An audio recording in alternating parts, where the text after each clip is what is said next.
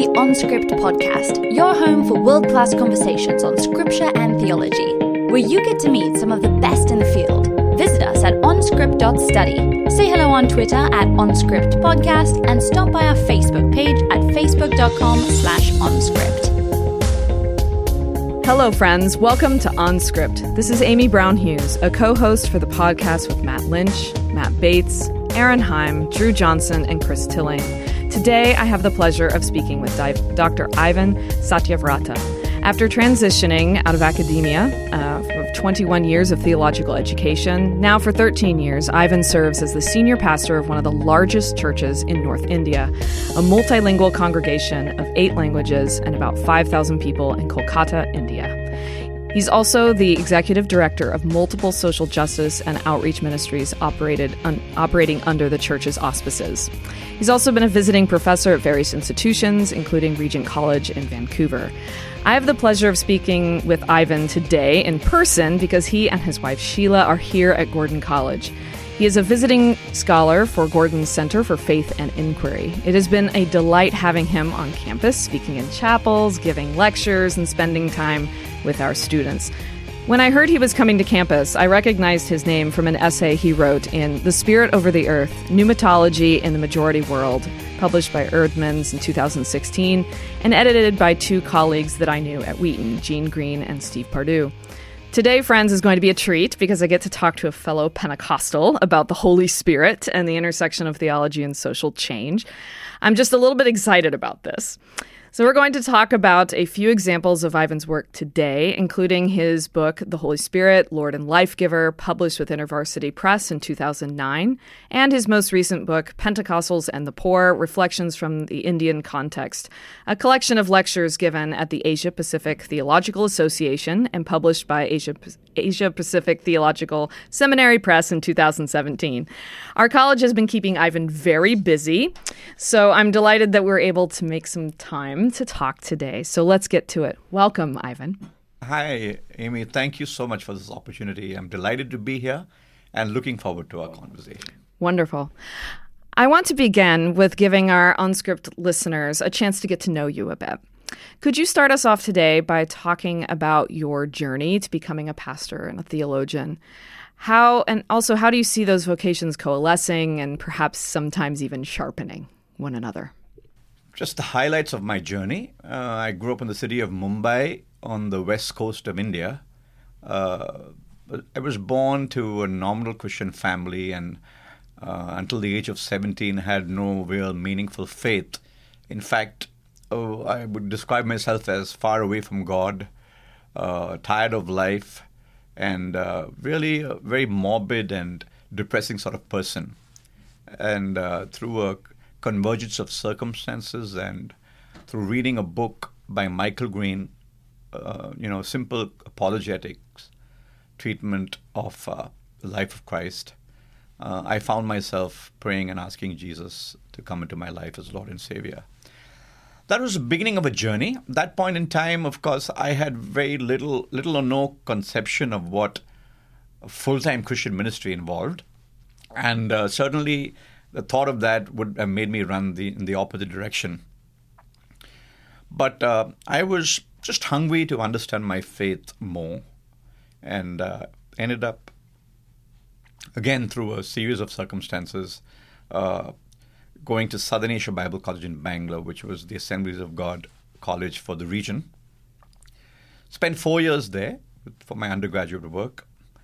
Came back to Mumbai and thought I would spend the rest of my life as a street evangelist who worked the slums, and that was my passion, my burden, and never anticipated going beyond an undergraduate study program.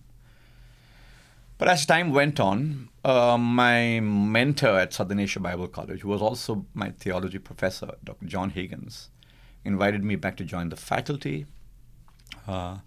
Incidentally, I also met my wife, who was the daughter of one of my professors there, Elizabeth, who we know better as Sheila.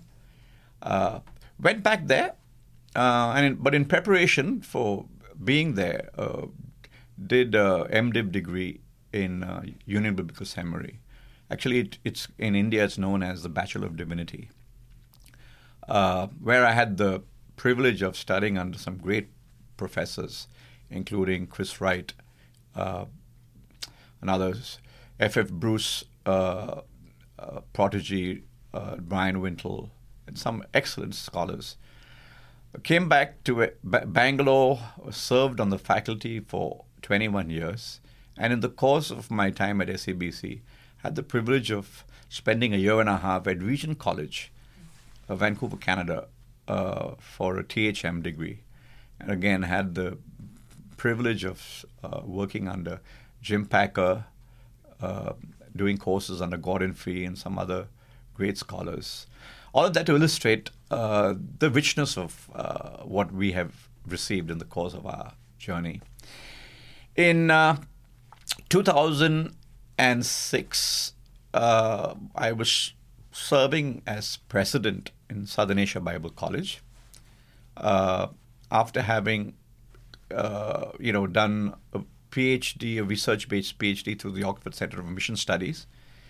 Interestingly, my PhD field of study was the climax of a search that began when I was a street preacher on the streets of Mumbai. How to bridge the gap with people of other faiths. How can I meaningfully present the gospel to them? And so I did my work on something called fulfillment theology. Did my work under a fine Roman Catholic conservative scholar named Gavin DeCosta. Was examined by Dr. Julius Lipner from Cambridge Divinity School. And I thought I had been full-time academics for the rest of my life. But that's when God stirred up our nest. And after serving 8 years as president of Southern Asia Bible College, moved up to the city of Calcutta to a very interesting church and mission, the Assembly of God Church there, which was founded by Mark and Huldah Buntain, well-known names actually within the Assemblies of God circles, and was the first national pastor. So my wife and I have had the privilege of leading that congregation, as well as heading the ministries there, the impact of which extends throughout East India for the last 13 years. And here's where we are now in our journey. Thank you. I just have thought it'd been so interesting to listen to you talk so sort of seamlessly of bringing all of that experience that you had as an academic and all of these experiences really around the world, and then being a pastor and seeing that transition happen. And it's kind of funny that it went from sort of a street evangelist to academic, and then back into evangelism, but sort of in a larger church context. And just to give our listeners a bit of a landscape of Christianity in India, last night at dinner, you spent a bit of time explaining kind of Christianity in India, past and present. I know it's a huge subject, so I'm not going to ask you for a dissertation on that by any means.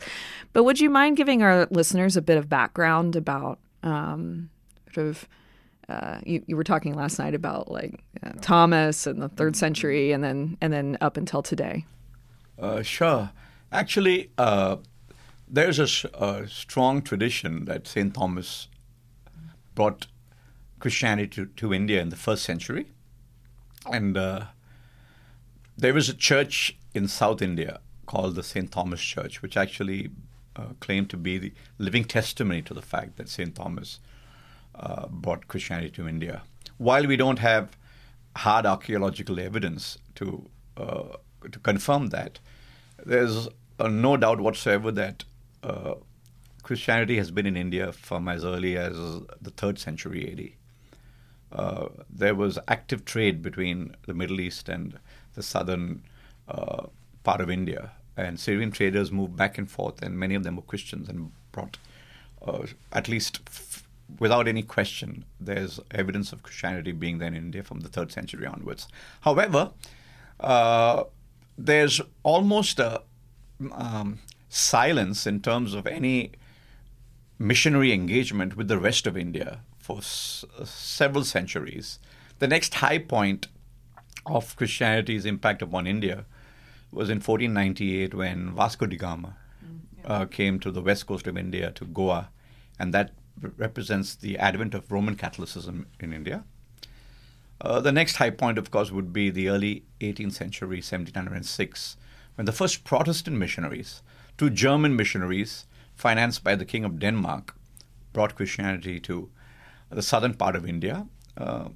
Bartholomew Ziegenbalg was the German who translated the first portion of scripture in any Indian language in Tamil in early 1800. Of course, the next high point would be William Carey's coming to the region of Calcutta, the wider region of Calcutta, in 1793. Those are the key phases of Christianity coming to India. And of course, by the time of the 20th century, early 20th century, where the peak of modern missions, you had American, Canadian, British, and all forms of European missions having their presence in India. And it was only in 1947, soon after India got independence, that many of these missions allowed themselves to be subsumed under church unification movements, the Church of North India and Church of South India. What I have not brought into this description is, of course, the free churches which came subsequently, including various Pentecostal movements as well. So India today represents a wide diversity of Christian expressions. However, when it comes to the actual impact, census statistics place in the percentage of Christians in India at 2.3%, which is small, but considering the population, it's a significant number. Most church growth experts would place the actual presence of India as being much more significant than that, both in terms of those who confess Christ as Lord and Savior may not have been included in the census. And that doesn't include, of course, the wider impact of Christianity through institutions, particularly Christian schools, colleges, and even Christian medical missions. So the circle of impact perhaps grows much wider. Nevertheless, for a tradition that is at least 1,700 years old, the impact of the gospel in India has been relatively low, although we have been privileged in our generation to see considerable impact in the last generation, at least. You talked a little bit over the last few days about colonization and what role did that play in kind of Indian Christianity, in the sense of like the British version of Christianity and Indian version of Christianity. Because there's several other countries around the world with experiencing like, okay, what does it look like to be Christian, but not that like the kind of Christian that we were told to be? Sure. Yeah. Well, that's an interesting question. One that I'm happy to respond to because I think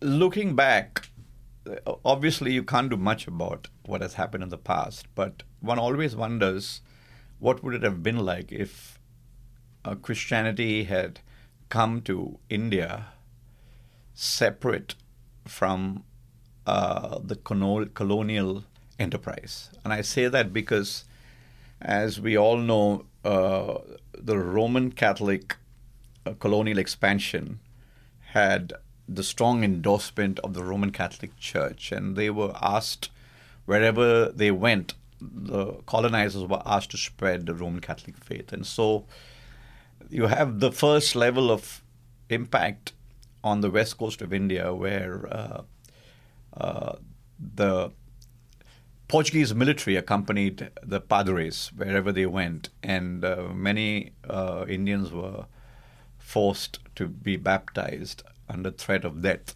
That's the first level of conversion. The Protestant mission, on the other hand, bears a mixed testimony. On one hand, the British who, as you know, colonized India and occupied much of what is today. British India, of course, extended beyond what is today described as India to what is today Pakistan, Bangladesh, and even Sri Lanka. But they were in India mainly for commercial interests.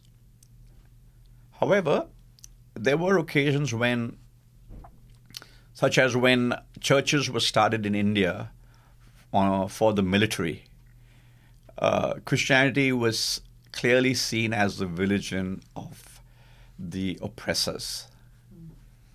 And you would see, for instance, the military officers go to church on Sunday, fulfill their ritual, and then come out and live what we would today regard as far from the Christian lifestyle. So the impression of Christianity that our ancestors in India would have had is more the cultural Christianity. For them, Christianity meant that you eat meat. It meant that you drink alcohol. It meant that your morals are relatively promiscuous. And so, in contrast to the Hindu and Muslim religious cultures, which are much more conservative.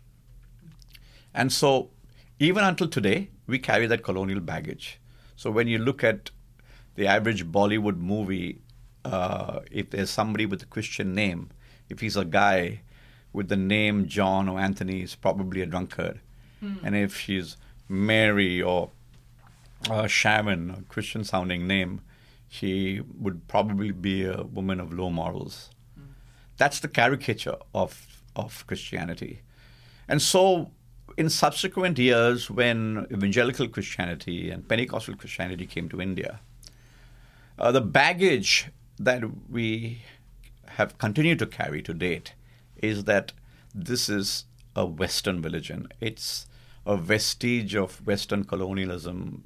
Some today in conservative fundamentalist Hindu circles would even call it a form of neocolonialism and see this, the Christian enterprise as a subset of the colonial enterprise. I'm not sure if I answered your question, Amy. No, that was great. Yeah. That was great. To that extent, we've struggled to separate the Christian gospel mandate from the colonial, let's say, civilizational mandate, if I can use that term. If you remember, the European white man's burden, where they equated the spread of European civilization with Christianization. And so that is to date something of a problem for us when we try to communicate Christ to our people. So what are, maybe spinning a little bit more on the constructive, positive end, right? What are some of the current discussions happening in Indian theology that you find particularly interesting right now? We're going to talk about pneumatology here in a moment, but I'm curious about other current discussions that are happening. Quite frankly, I'm not... I've been out of the loop in terms of I haven't been to a theological symposium for some time now. However, I think what is at the moment, what has been and continues to be a pressing issue for India is first and foremost the issue of Indian Christian identity. What exactly does it mean? Especially in the day and age in which we live, where increasingly the rise of cultural nationalism would seek to identify Indianness with a Hindu identity. What does it mean to be Indian and Christian? While this has been a critical issue from the time of independence, I think more so now because the pressure from the wider community is to conform and to some extent subsume our Christian identity to a wider definition of what it means to be Indian. And the pressure would be to conform to a greater Hinduness than Indianness. Whereas our forefathers, the freedom fighters, for instance, those who were pioneers of the modern India, actually believed in defining India in most secular terms and creating space for people of all faiths to be equally Indian. If anything, the father of our nation, Mahatma Gandhi, felt minorities such as Muslims and Christians should be actually given more space so that they feel secure in a Hindu majority country. That is certainly one of the biggest issues today, I think, that every Christian is facing. Closely allied to that is, of course, the Dalit identity. Dalits, as you know, is the name that is given to those who traditionally were outcasts outside the Hindu social structure. And as it happened, it was from that community of people that the maximum number of conversions to Christianity have happened over the last century. Because those who were disempowered, rejected by mainstream Hindu community, found the presentation of the gospel attractive and, of course, empowering. Many of them have got educated through Christian institutions and actually have found an identity that is gives them some status and recognition in society. And so that's the other area where there's a considerable amount of theologizing going on, where Dalit Christians particularly are at the forefront of demanding more space for Dalits and a wider Dalit identity. It goes beyond just the Dalit Christian identity. So let's shift to discussions of your books for a little bit.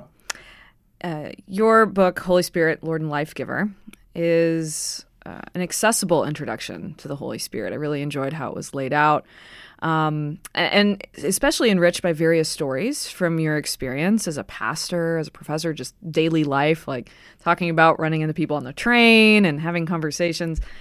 What do you say to those who are suspicious or perhaps just nervous about acknowledging the work of the Holy Spirit in the lives of individuals and communities? Sure. Just by way of clarification, the Global Christian Library series, to which my book on the Holy Spirit was a contribution, was intentionally structured to be in a narrative form. So it was not just my preferred style as much as something that's required of the entire series.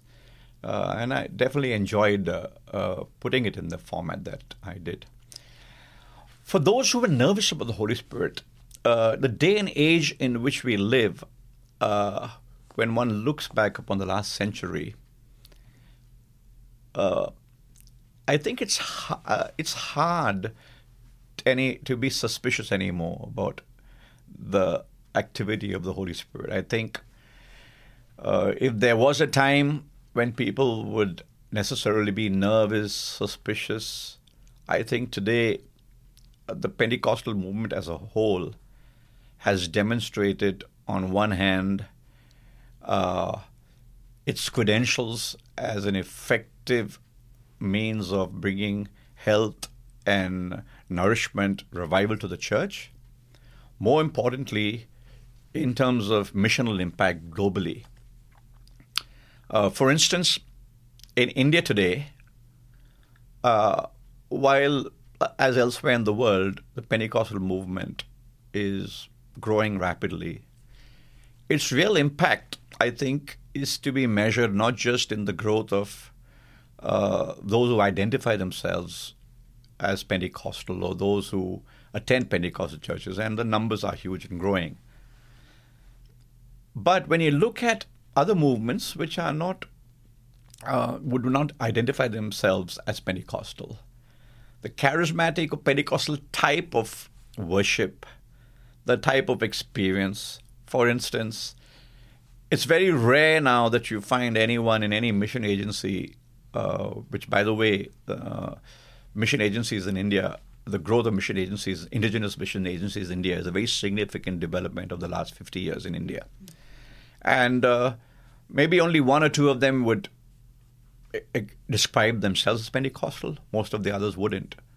But almost every one of those organizations, you would have their personnel giving you stories of healing, praying for the sick, of what we describe as, presence of charismata among their converts.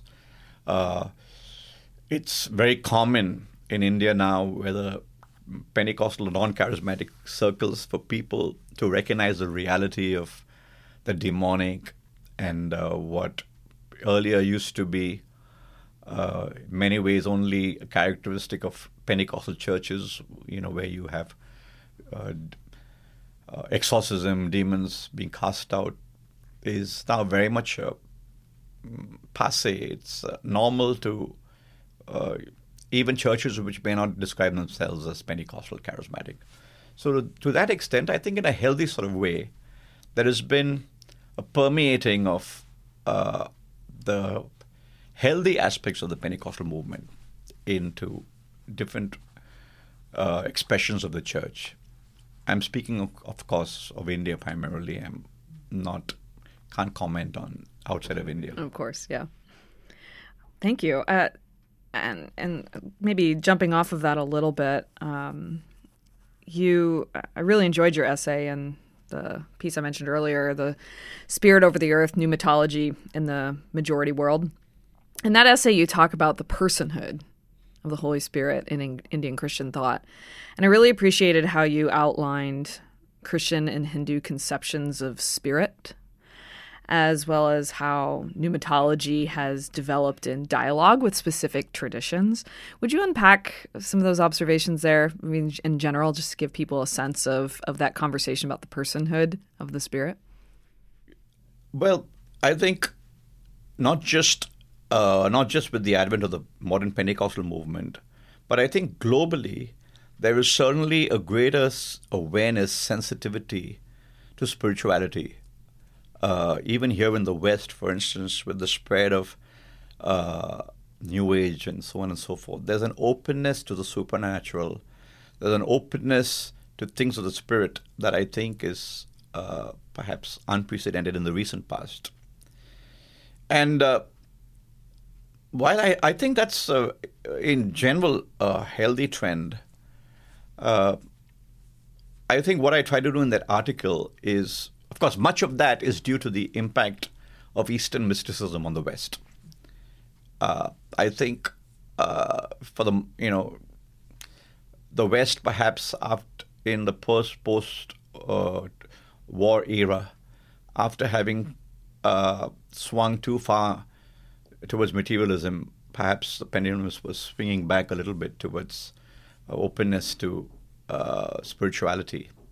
And while I think in principle that's a healthy movement and an opportunity, I think the danger is that in the overeagerness to embrace the spiritual, there is the danger both within the church as well as in the broader culture to embrace what I think I define in that article as a pneumatomonism. And pneumatomonism is perhaps what a Christian description of, in broad strokes, of spirituality in Hinduism. Hinduism is deeply spiritual, and Eastern mysticism, of course, is grounded in an understanding of the world as essentially spiritual. In fact, the highest level of Hindu philosophy would say the only reality in the universe is spirit. The visible world, as we see it today, tangible world, is Maya, is illusion. Now, the problem with that is the concept of spirit in Hinduism and Eastern mysticism in general is abstract, impersonal. corresponding with a Neoplatonic ground of being. And the danger, I think, is if Christian reflections on the Holy Spirit, Pentecostal or otherwise, in their eagerness to buy into the opportunity that openness to spirituality today in the Western world provides, fail to realize that there's a huge gulf between the Christian understanding of spirit and the dominant understanding of spirit in the Eastern world. For instance, in Hinduism, the concept of spirit, the overarching ultimate reality is Brahman. Now, Brahman is defined in negative terms in Advaitic monism. It's neither this nor that. It's undifferentiated being. And of course, what is crucial in that description is that Brahman is neither personal nor impersonal, neither good nor evil. And that has huge ethical and moral impact. When you fail to recognize this gulf of difference between the Christian understanding of spirit and the Hindu understanding of spirit. The Christian understanding of spirit is first and foremost grounded in the Christian doctrine of the Trinity, which in turn is derived from our conviction concerning the incarnation, in which God the Son became flesh and dwelt among us. Our conception of God is not just personal; is tripersonal, and it's and based on our conception of the Trinity, flows the Christian ethic of love, of prayer, devotion to God, worship. It all makes sense. It all has meaning because we believe God is not just a person; He's tripersonal. Now, when you substitute that or allow notion of spirit that is abstract, impersonal, and amoral, the consequences can be disastrous for our experience of the Holy Spirit. And in Roman Catholic, some recent Roman Catholic reflections on spirituality, as well as some tendencies even in some Pentecostal circles, there is a danger that we will inadvertently find ourselves sliding into a spirituality that is closer to the East and the understanding of spirit as impersonal power rather than tripersonal being. And that's what I try to address in my article, to point out the dangers and point out how we need to make sure that our conception of spirit is firmly grounded in Christocentric Trinitarianism. Right. You also draw a bit on maybe a less large understanding of spirit. In Hinduism, bhakti, was it? Shakti. Shakti. That you saw as having a little bit more... Sorry, I beg your pardon. I think you're talking about the tradition of bhakti. Yes. Bhakti. Yeah. You're right. Yeah. So of where there's a little bit more like personal, like, so there's a sense of it's maybe a minority tradition in Hinduism, but like of a personal spirit, and you kind of draw on that a little bit and talk a little bit about. Would you share a little bit about some of the engagement that you saw with some theologians there? And yeah, sure. Bhakti is actually a reform movement within Hinduism. One of the giants in the Hindu tradition was a figure named Shankaracharya, who popularized what is until today perhaps the most influential strand of Hinduism, which is the Advaitic monastic strand. And so far, all that I've described is with reference to the Advaitic monastic strand. Obviously, that is not satisfying. And so within Hinduism, they developed a reform movement of those who wanted to worship God in his personal aspects. And while Shankaracharya's Advaitic monism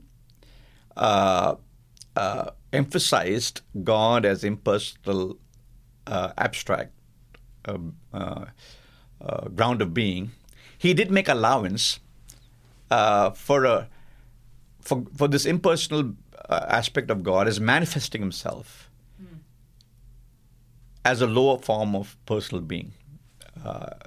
So Shankaracharya, in a sense, accommodated his epistemology to what he felt were the masses who needed a conception of God as personal to connect to. But that became popularized into what is become known as the Bhakti movement. Incidentally, the version of that you still see in the West is the Hare Krishna movement. That's a spin-off of the Bhakti movement, in which God is viewed in personalist terms. And of course, there are different strands of the Bhakti movement. There are different sects within the Bhakti movement. And in fact, some would even describe the Sikh religion as being in a spin-off of the Bhakti movement, because you'll find there's notions, aspects of the Sikh movement which owe allegiance to the impact of Bhakti. So the Bhakti movement has a concept of God as personal. Bhakti movement has a conception of grace. The Bhakti movement, you'll find followers of the Bhakti movement worshipping the deity in a style very similar to Pentecostal worship, which is why there have been some figures within Hinduism. There were at least two well-known figures that I have personally studied, dealt with. One of whom I think I mentioned in that article, Sundar Singh, whose bhakti orientation actually seems to have created in their hearts a hunger for God, which they found fulfilled in Christ when they first received the message of the gospel of Christ.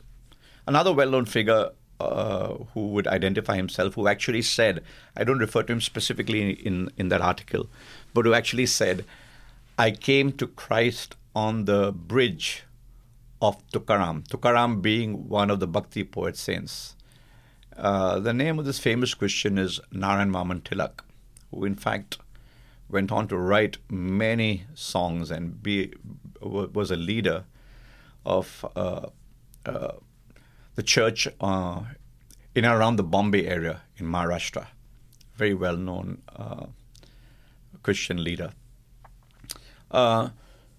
So, in fact, I actually suspect the reason the Pentecostal movement has been so successful in India and drawn so many followers is because the Bhakti movement is a movement that is very popular among the masses. And a person who worships God within the Bhakti stream very naturally, easily is attracted to Pentecostal worship and that particular expression of the church in India.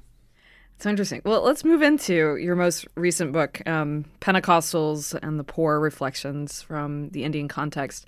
Ask you a couple questions from this because I was particularly struck by your reflection on the traditioning process of Pentecostalism. That's the word you use, and how you talk about this as an urgent necessity. You say that, this is a quote, a failure to do so, this traditioning process, in a timely manner could result in the emergence of inauthentic and inadequate depictions of the Pentecostal tradition that fail to fairly represent its roots and distinctives. You call this like a global task. So would you speak to what goes into this traditioning process, or maybe what you hope to see and what needs to be done? Because I have a sense, I have a slightly personal stake in this, because growing up in Assemblies of God Church and then moving to like a larger charismatic sort of non-denominational version, I went to it was a very large church. And when I got to college, I went to Oral Roberts University in Tulsa, which is definitely more on the Pentecostal end of the spectrum. And I had thought that I had a pretty good handle on what my tradition was until I got to college and realized I had no idea. That I got there and went, oh, there's a lot of people here that I didn't realize were part of my family, that I didn't understand, I didn't know. And I realized just how, I mean, I loved growing up in the tradition, but it really lacked a lot of roots. And I spent a good amount of my undergraduate time learning my own tradition again in a lot of ways and understanding how it connected with the broader story of the church. And so when I read this in there, I thought, oh, wow, it's not just a problem here. But this seems to be a larger issue in Pentecostalism. So if you wouldn't mind speaking to some of that. Sure. And I sure hope, Amy, you go forward in that and actually do some work on helping us all to tradition Pentecost. I think what I had in mind was, I guess Pentecost today or Pentecostal today has become something like the word Christian. It can mean anything depending on what you want to put into that term. And of course, I'm not talking about trying to sort of define the Pentecostal tradition in fundamentalist terms necessarily, narrowly, as much as capturing some of the richness of what the Pentecostal revival brought to the church at large. For instance, one big one, as far as I'm concerned, is, Martin Luther, in theory, talked about the priesthood of all believers. In actuality, I think it was only the Pentecostal revival of the 20th century where the Holy Spirit became available to all people everywhere, that the priesthood of all believers became potentially something the church could actually live out. And yet, sadly, you will see within a lot of Pentecostal denominations the inertias towards becoming like the older denominations with the deep clergy-laity divide. To me, that goes against the tradition of Pentecost. The Holy Spirit is the great equalizer. Absolutely. Right? Yeah. Two, very early in the Pentecostal tradition, there was this thing, I think I quote that line about its impact on racism. Yeah. The blood washes out color. And yet, in subsequent years, because that was not captured in the tradition, we've wasted so many decades, drifting away from what I believe the Holy Spirit was trying to lead us to. A third area, I'm almost embarrassed to speak to it, but I think I must. When you look at the early days of Pentecost, what it brought was, over a century ago, it was a Greek gender equalizer. Yes. I wish I had this statistic easily available, but someone told me there was a time when 80% of the Pentecostal missionary force were women.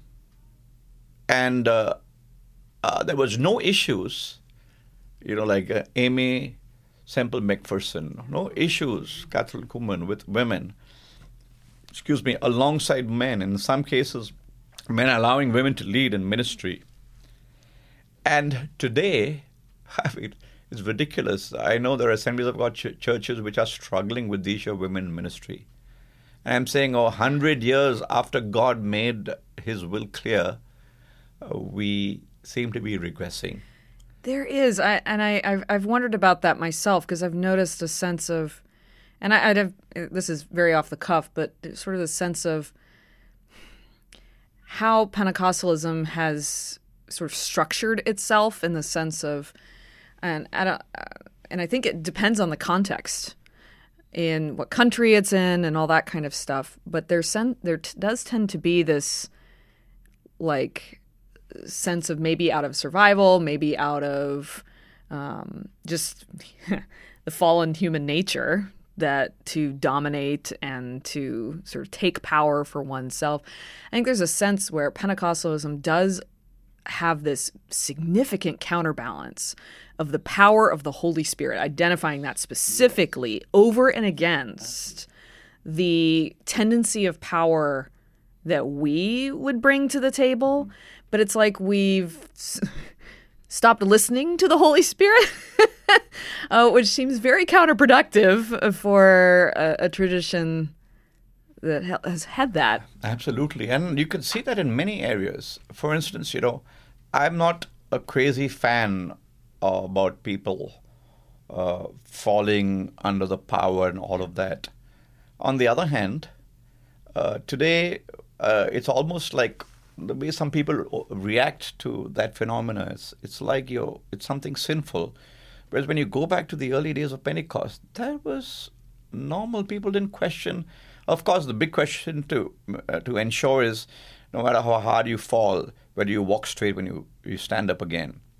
But, I have friends who are non-Pentecostals, asking me about it. They said, how come this is so controversial? I thought you all Pentecostals should be open to that sort of thing. And anyway, so to come back, for me, the women, ministry of women is a big issue.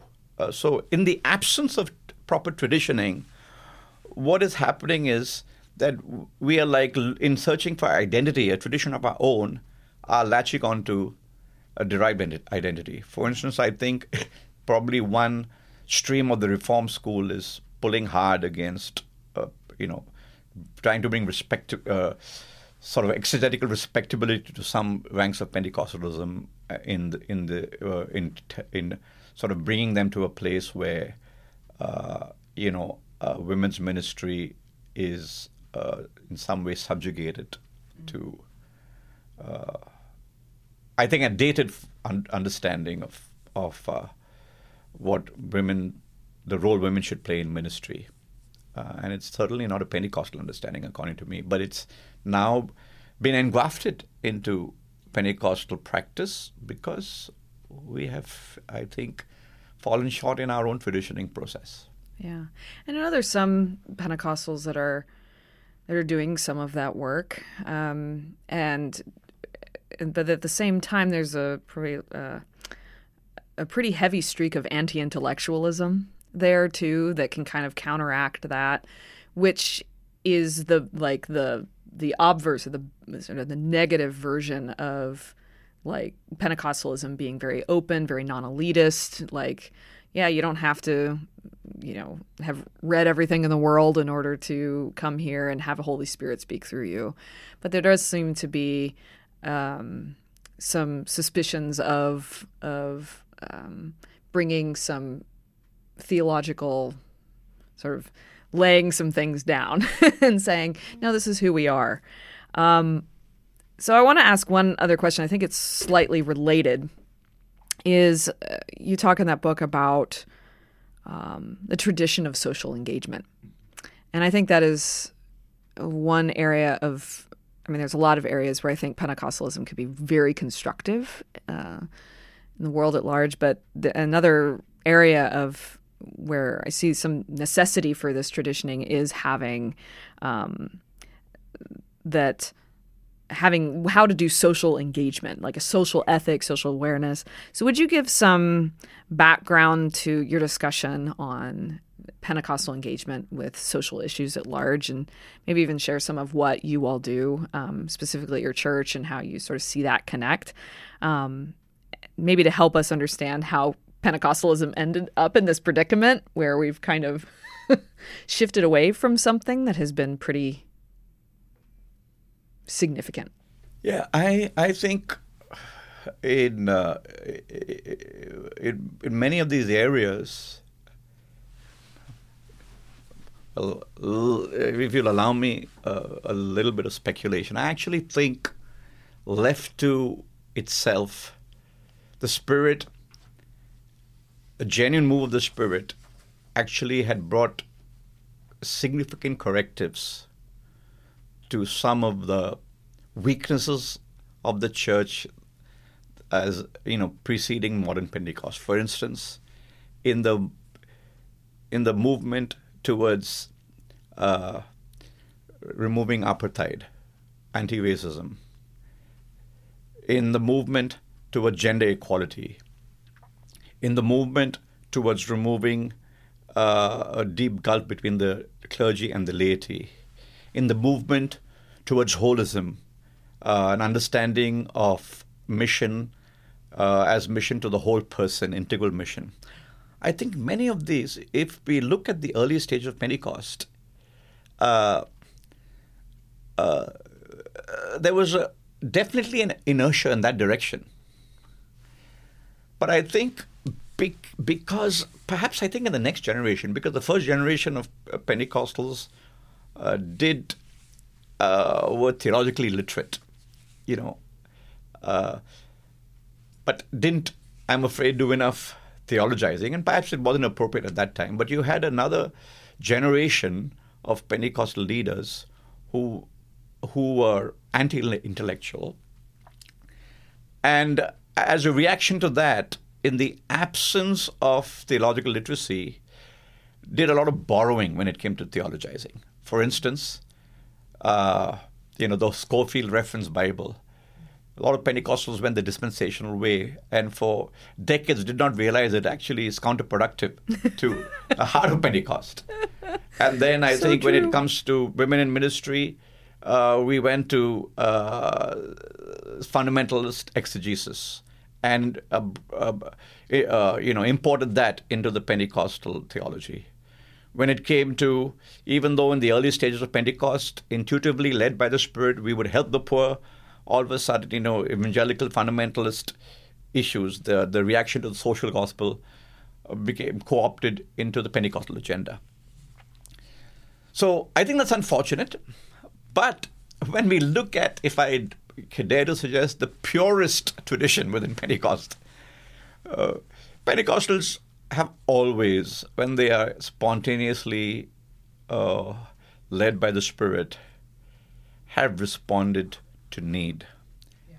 And I can speak for the mission and church that Sheila and I are presently privileged to lead. Our founder, Dr. Mark Buntain, and his wife Halda Buntain, they came to India as evangelists. In fact, they came on a temporary assignment. And Sister Buntain, who is still alive today, very much alive, jokes and says, they sent us on a temporary assignment. And even though she doesn't live in Calcutta now, visits Calcutta now and then, says, she's still waiting for the replacement to come.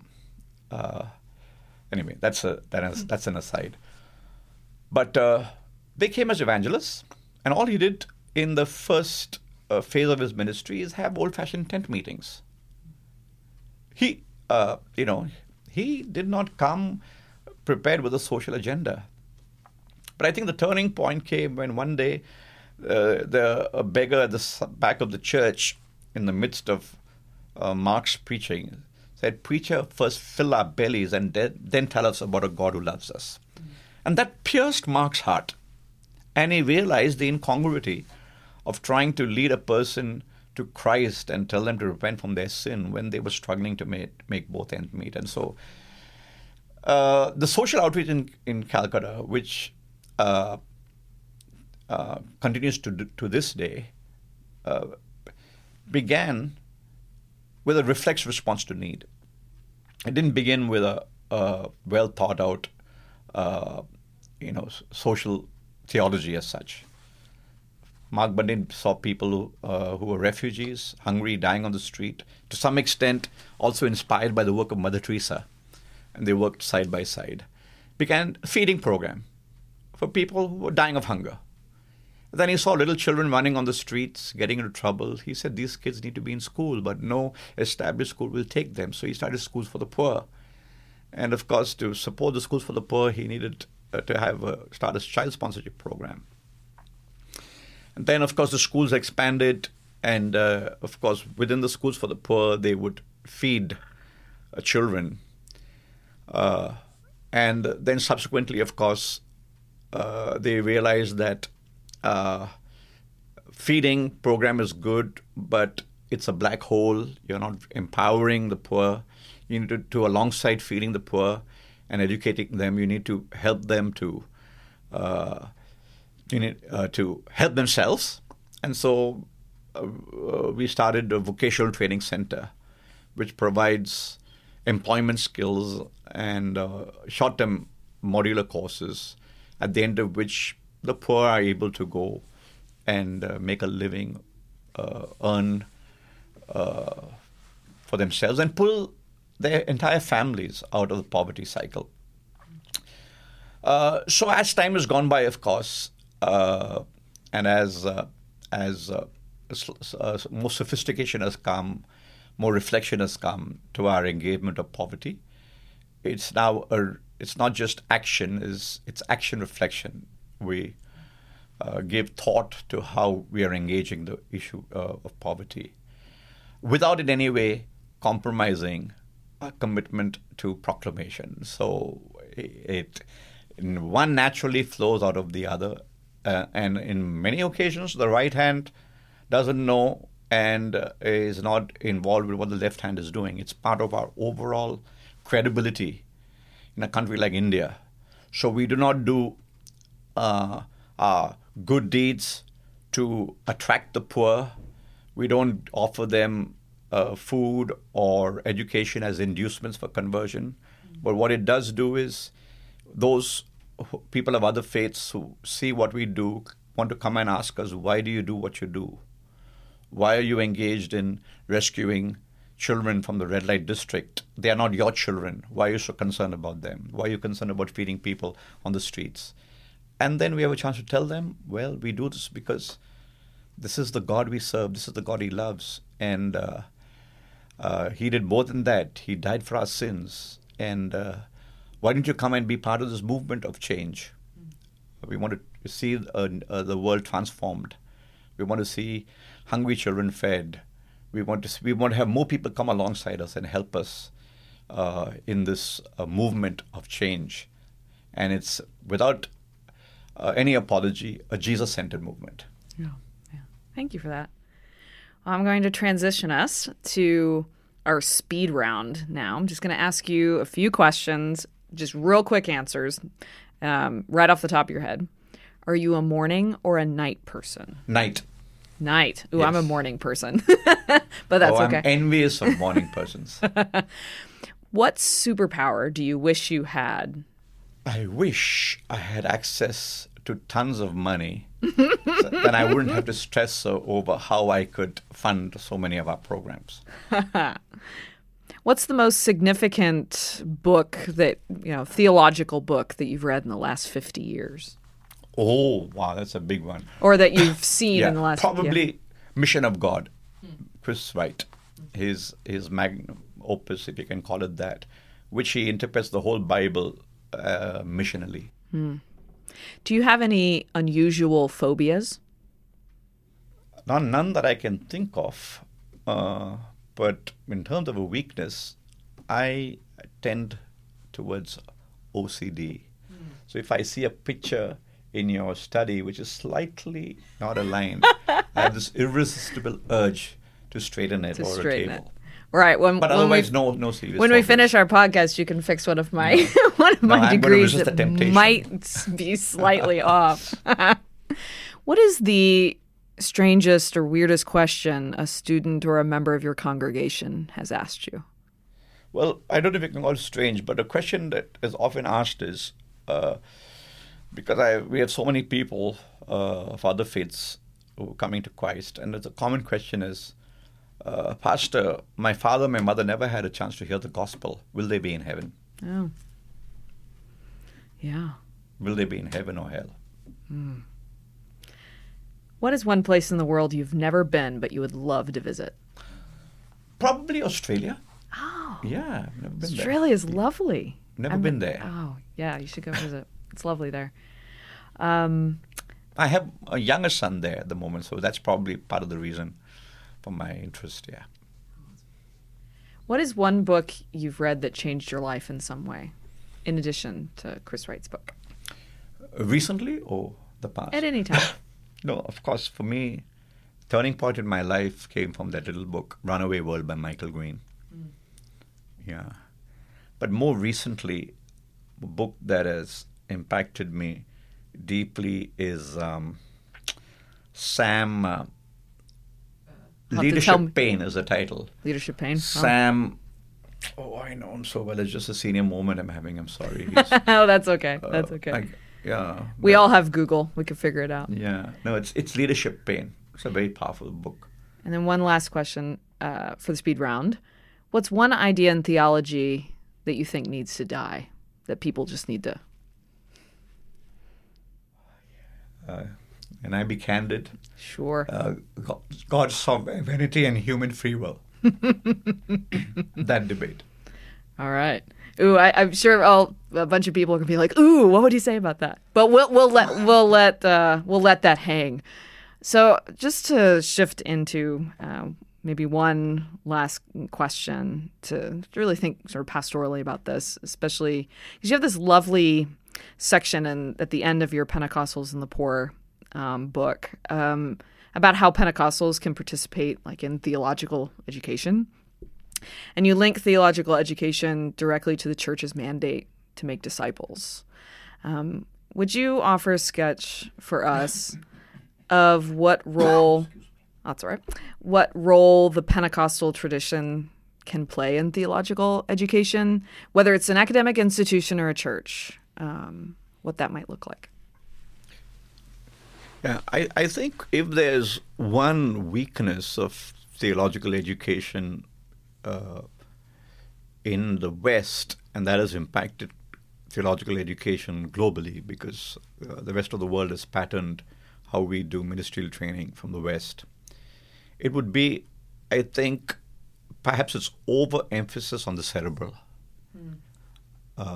We've reduced leadership formation to impartation of knowledge, and that to content knowledge.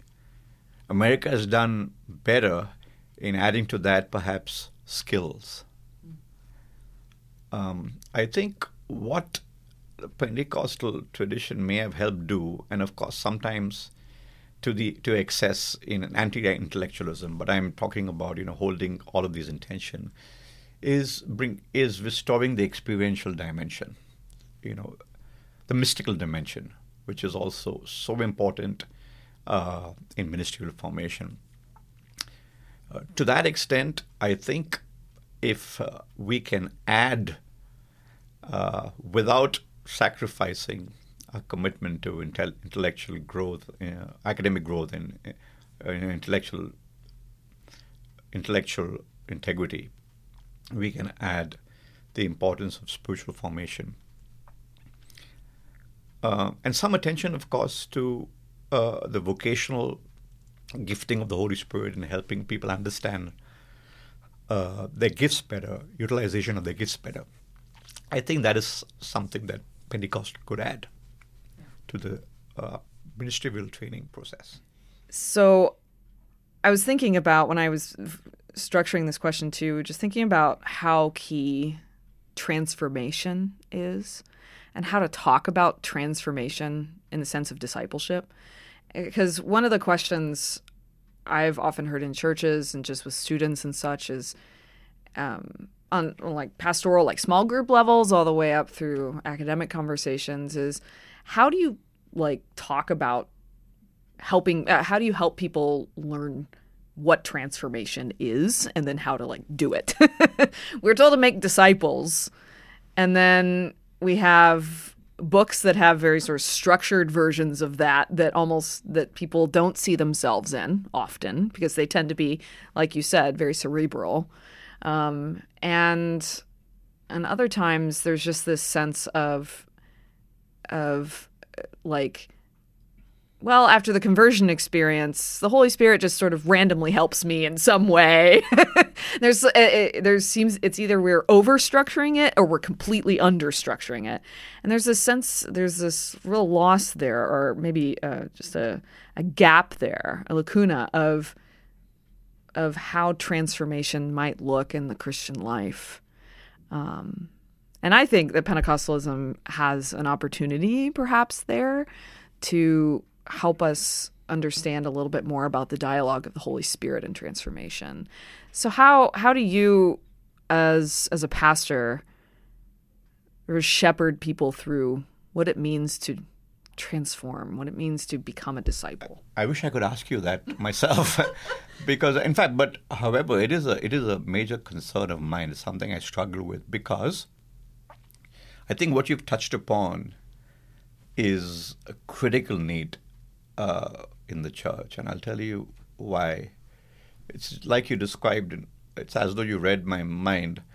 We have made the Christian life a series of events.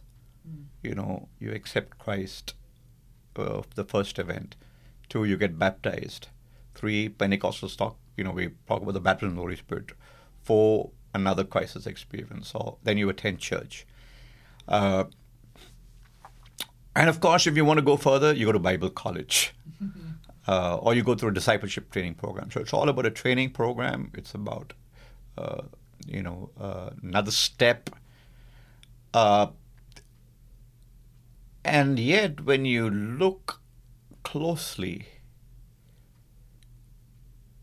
while there may be some attention to the internal process, most of the time, we expect, like you rightly put it, what we have called sanctification to happen incidentally on its own.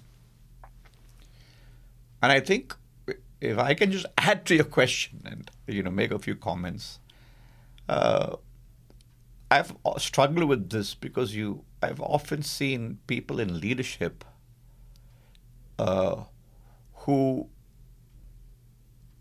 are not whole. They're still, not just broken. We all are broken in a way, but broken to a fault because they've not been sanctified. And I'm not talking about sanctification in the sense of, becoming sinless or, how we would understand holiness in the traditional sense, as much as they don't seem whole persons, insecure. A lack of spiritual disciplines as well. Yeah. Like prayer No, life. I'm not even thinking of that. I'm talking about, that's different. Yeah. For me, those are important, but they are mainstream. And I'm talking about the fruit. I'm talking about secure leaders, a leader who is flourishing and nourishing, a leader who it's fun to be around, a leader who you're not afraid of, a leader who doesn't feel threatened, a leader who's not manipulative. And I'm saying all that because I don't blame the leadership for coming to a place of power and influence broken. I blame the church.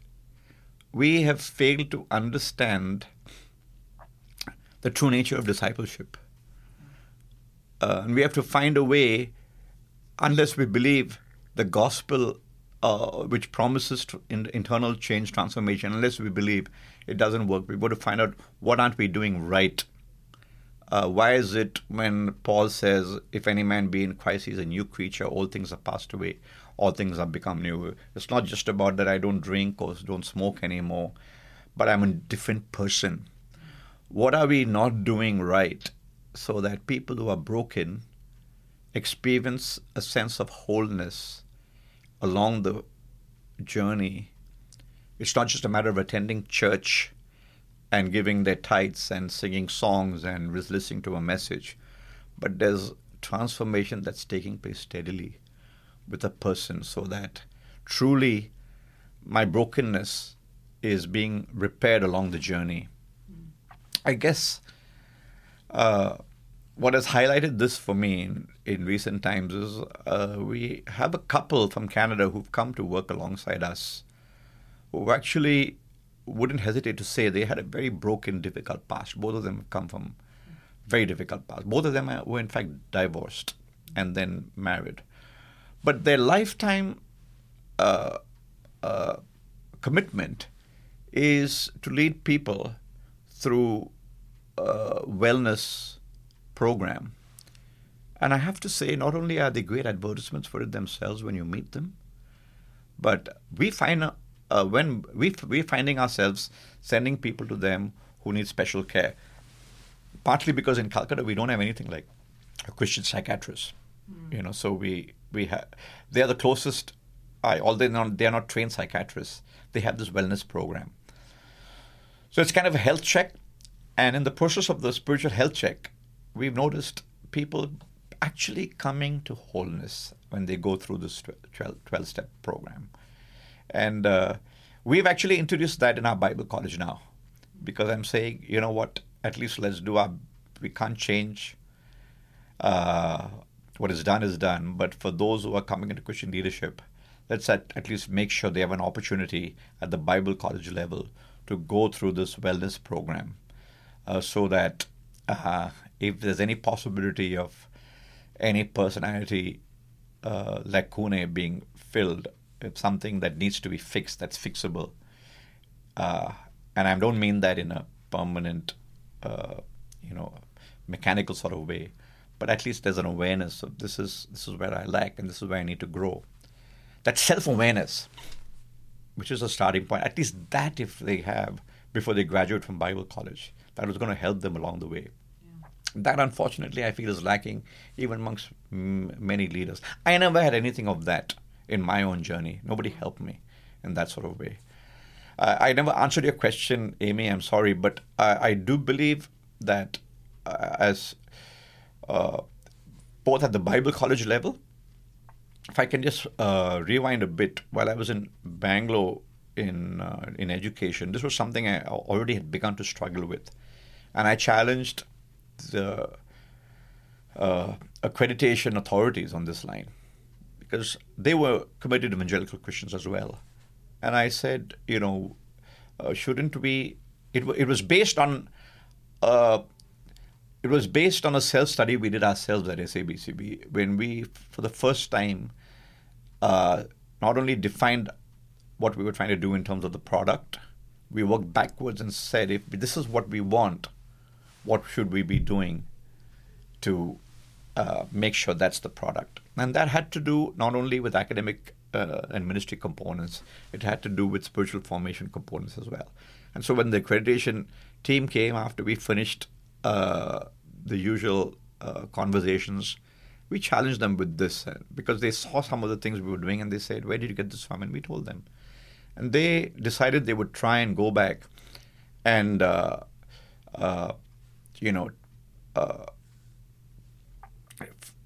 fine-tune the accreditation process to at least bring some of that component into the process. Now, obviously, these are things which are hard to, it's difficult to have metrics and clear definitions. Yeah. But nevertheless, if there's at least an intentionality, but yes, we profess and proclaim a gospel of transformation, and we should be intentionally ensuring it's not just an empty promise, it's not just something we claim to be doing, but actually we should be experiencing what we claim the gospel does. And if the systems we have in place, the practices we have in place don't actually deliver, we should be doing much more introspection and change what we need to change in order to be delivering what we believe we should be. Absolutely. doing. Yeah. What a delight it was to talk to you today. I really enjoyed our conversation. So thank you. Thank you, Amy. I hope this was of some use to some of your listeners, but I certainly appreciate the opportunity. This is your host, Amy Hughes, with OnScript. We've been enjoying a conversation today with Dr. Ivan Satyavrata, senior pastor of one of the largest churches in North India and theologian. Ivan has written Holy Spirit, Lord and Life Giver, published with IVP in 2009, and Pentecostals and the Poor, published with APST Press in 2017. You can find a link to his books on our website, onscript.study. Thank you for joining me today, friends. You've been listening to OnScript, delectable conversations on scripture and theology. If this episode has brought you inner peace or lit your biblical fire, please consider a small donation of just $2 or $5 per month. Information on how to donate can be found at onscript.study/donate.